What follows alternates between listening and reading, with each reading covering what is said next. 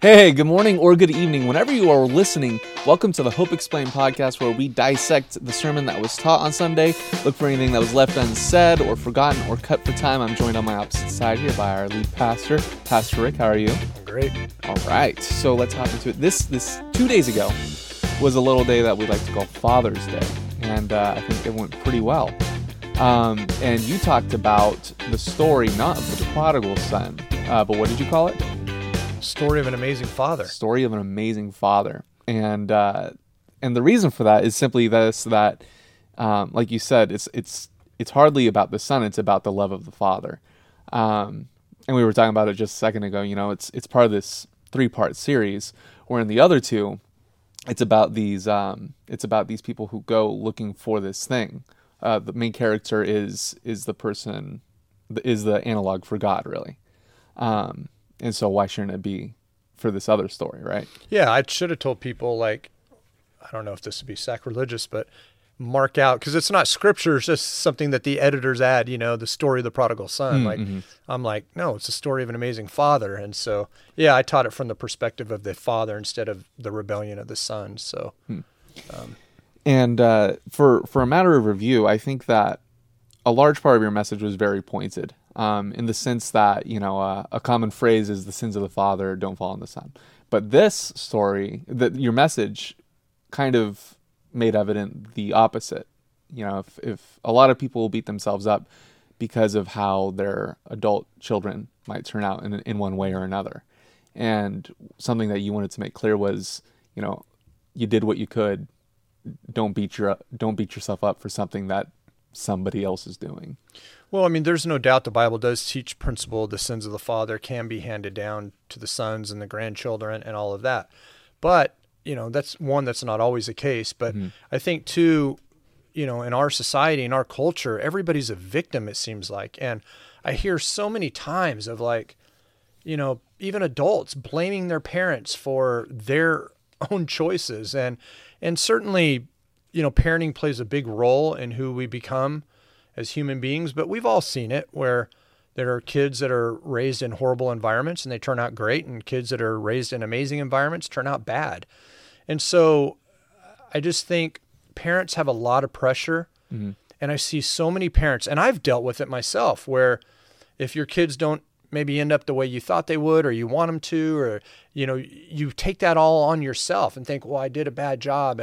But it's like, I think we're really the only culture where we feel so responsible for our kids, even as adults, and we blame ourselves for things that aren't our fault. And I think, everybody has to have a label for why they're making the choices that they're making. It's because of this or because of that, or your dad didn't do this, or your mom didn't do that. And it's like, yeah, some of it might apply if you were abusive, if you neglected your child, if you didn't provide for your child, if you were very, verbally harmful to your child. Yeah, that's going to impact them in a negative way. But, for the most part, I think, most parents do a pretty good job. And yet sometimes the kids don't turn out very well. And it doesn't mean that you're a bad parent. Yeah. Well, that's in his book, 10 Dumb Things Smart Christians Believe. Larry Osborne was talking about exactly that, where it's like these parents who pour so much into it. They do everything. They do everything that they thought was right, and they took them to church every Sunday. And then when things go wrong, they look at verses and they're kind of disillusioned, because there's verses where it talks about train kids up in the way they should go and this and that. And then when things go wrong, they have this crisis of faith because they misinterpreted what it's really saying. Well, here's the deal. You're not the only influence in your child's life.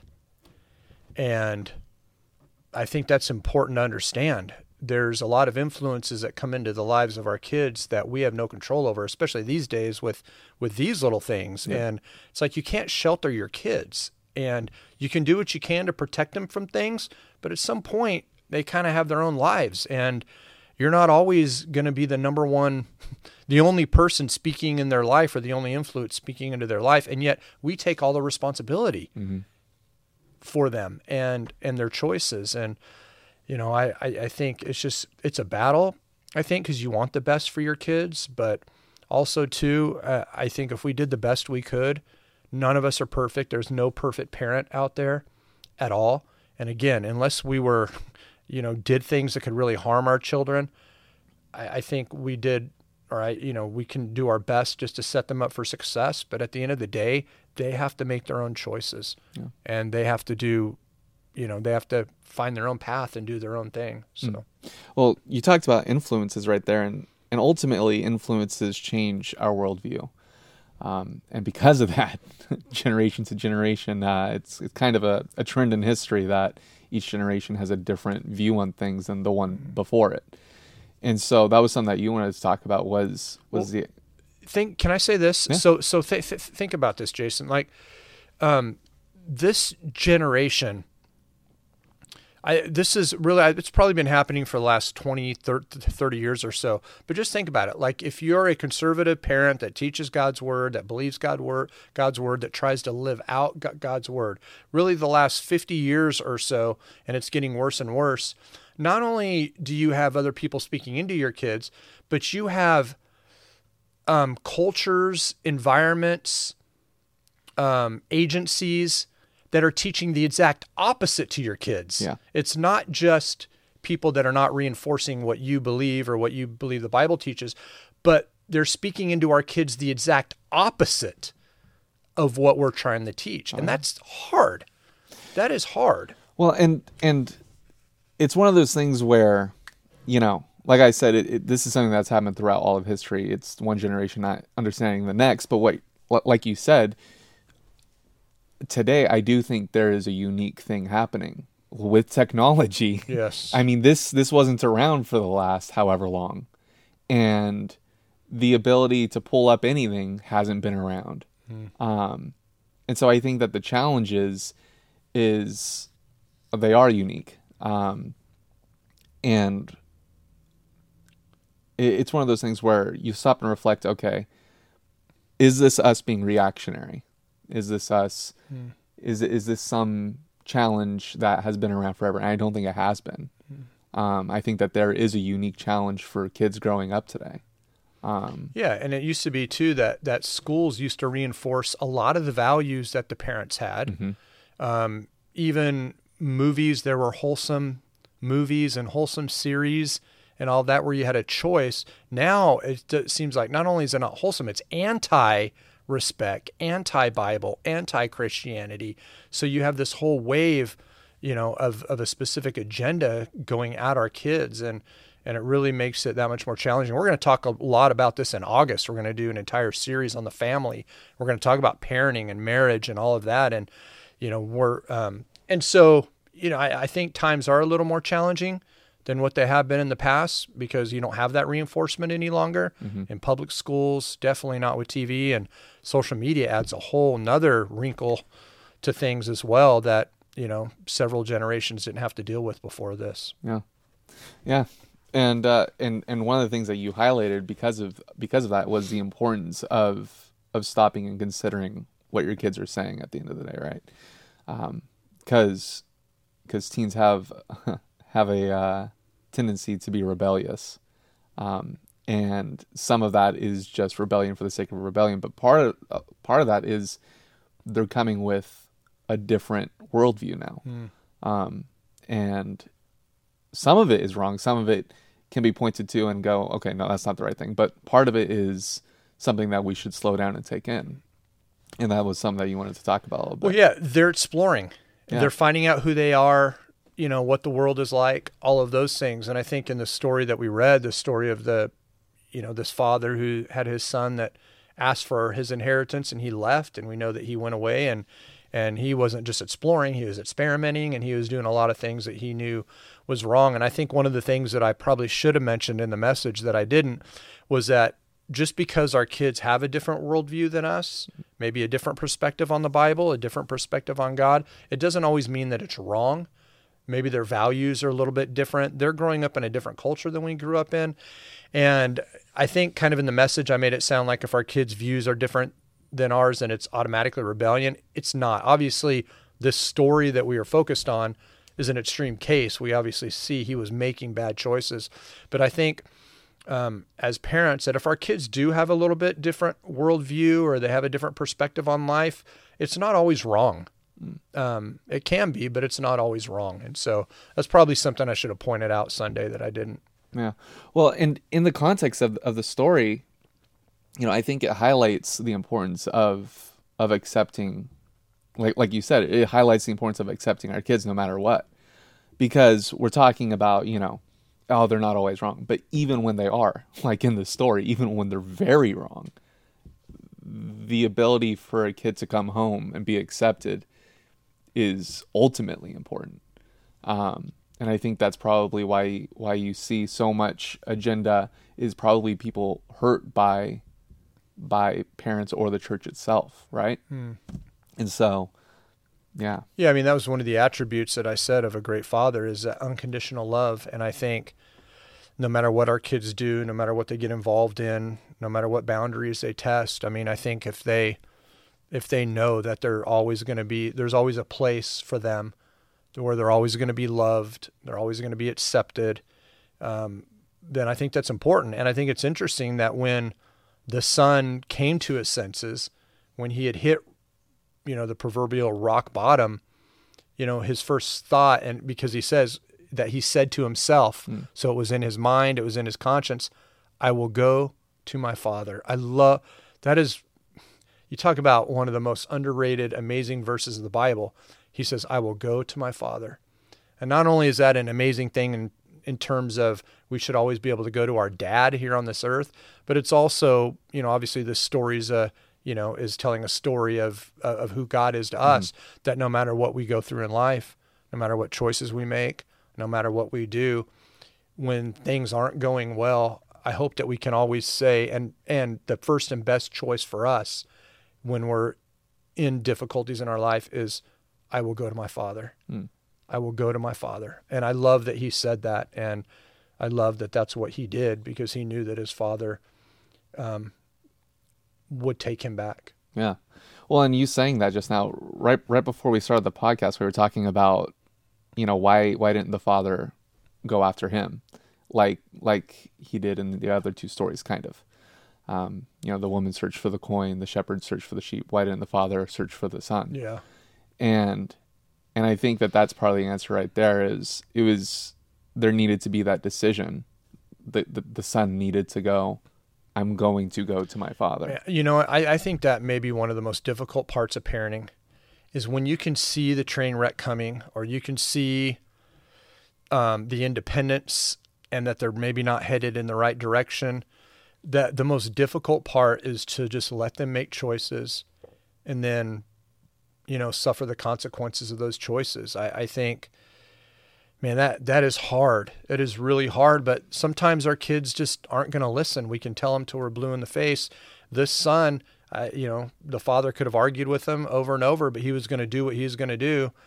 And at some point, the father just needed to let him go, and he did. And he went through some hard times, but I think it's those hard times that maybe gave him a new appreciation for his father, and the appreciation of the relationship that they had, and the appreciation of how his dad loved him and protected him and took care of him.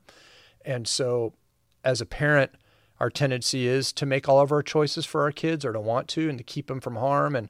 But sometimes they have to be allowed to eat with the pigs and come to their senses and figure out repentance on their own. And I think this is definitely what we see here.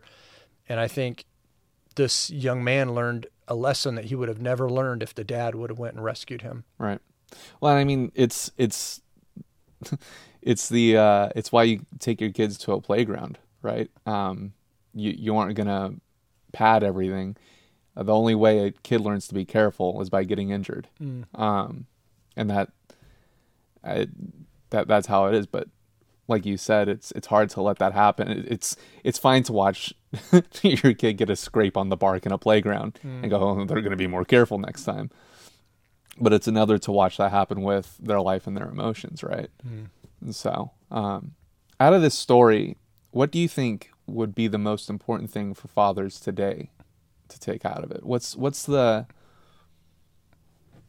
thing that people today need to see in the father in the story? I think it all goes back to unconditional love. I mean, I think there's a lot of principles in this story, and I pointed out 5 of them. But to me, I think the thing that love covers a multitude of sins. Love never fails. It says in Corinthians. I think that unconditional love, loving our kids, is the greatest thing that we could ever do for them. And loving them is not just telling them that we love them.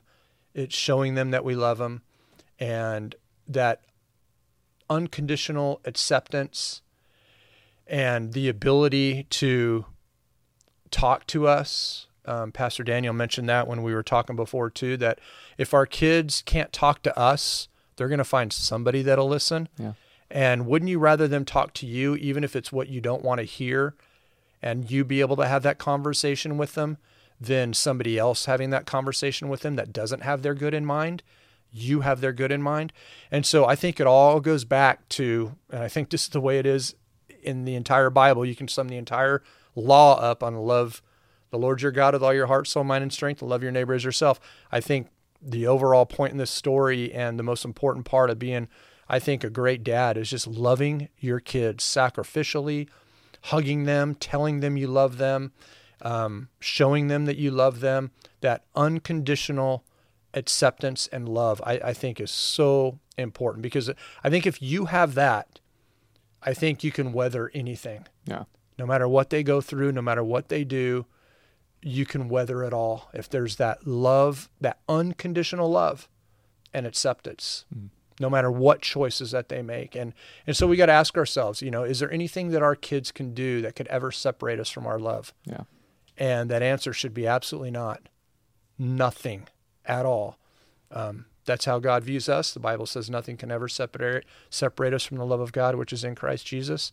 And so as a parent, that unconditional love, I think, is the bedrock that we all need in our families.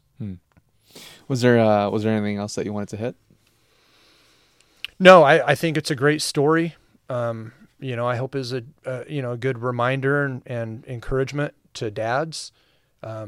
The influence and the importance of dads is so vital. The statistics, prove it. And I think, don't be afraid to be a great dad, and don't be afraid to show your kids that you love them. I think a lot of times dads have a tendency to hold back a little bit because they don't want to seem vulnerable. But our kids need that. Our kids need to know that we've messed up as well. And so don't be afraid to share your story with your kids in an honest way. And so, I think being a dad is the greatest privilege that I have in my life. And I'm super grateful for the kids that the Lord has entrusted with me. And we need great dads now more than ever. And so. Yeah. Well, you said it right there, don't be afraid to love your kids. And I think that's a great point, simply because there's always a temptation to give in to what the world expects of you as a man. And it's mostly unhealthy, it turns out. And so I think that's a great point. You brought it up in your message. You said, don't be afraid to show affection. Yeah. I agree. I think that's a great message. Yeah. All right. Well, Pastor Rick, thank you for joining me today. If that's it, 10 Commandments this weekend. That's We're going true. to go back to Exodus. We'll look at the 10 Commandments.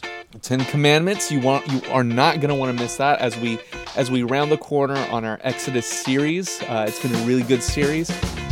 We are located on 2720 Olympic Parkway in Chula Vista. If you are looking for a church home, we would love to invite you. Or if you don't have a church home at all, we would love to invite you to church on Sunday. We have services at 9 and 10:30, as well as Spanish at 12:30.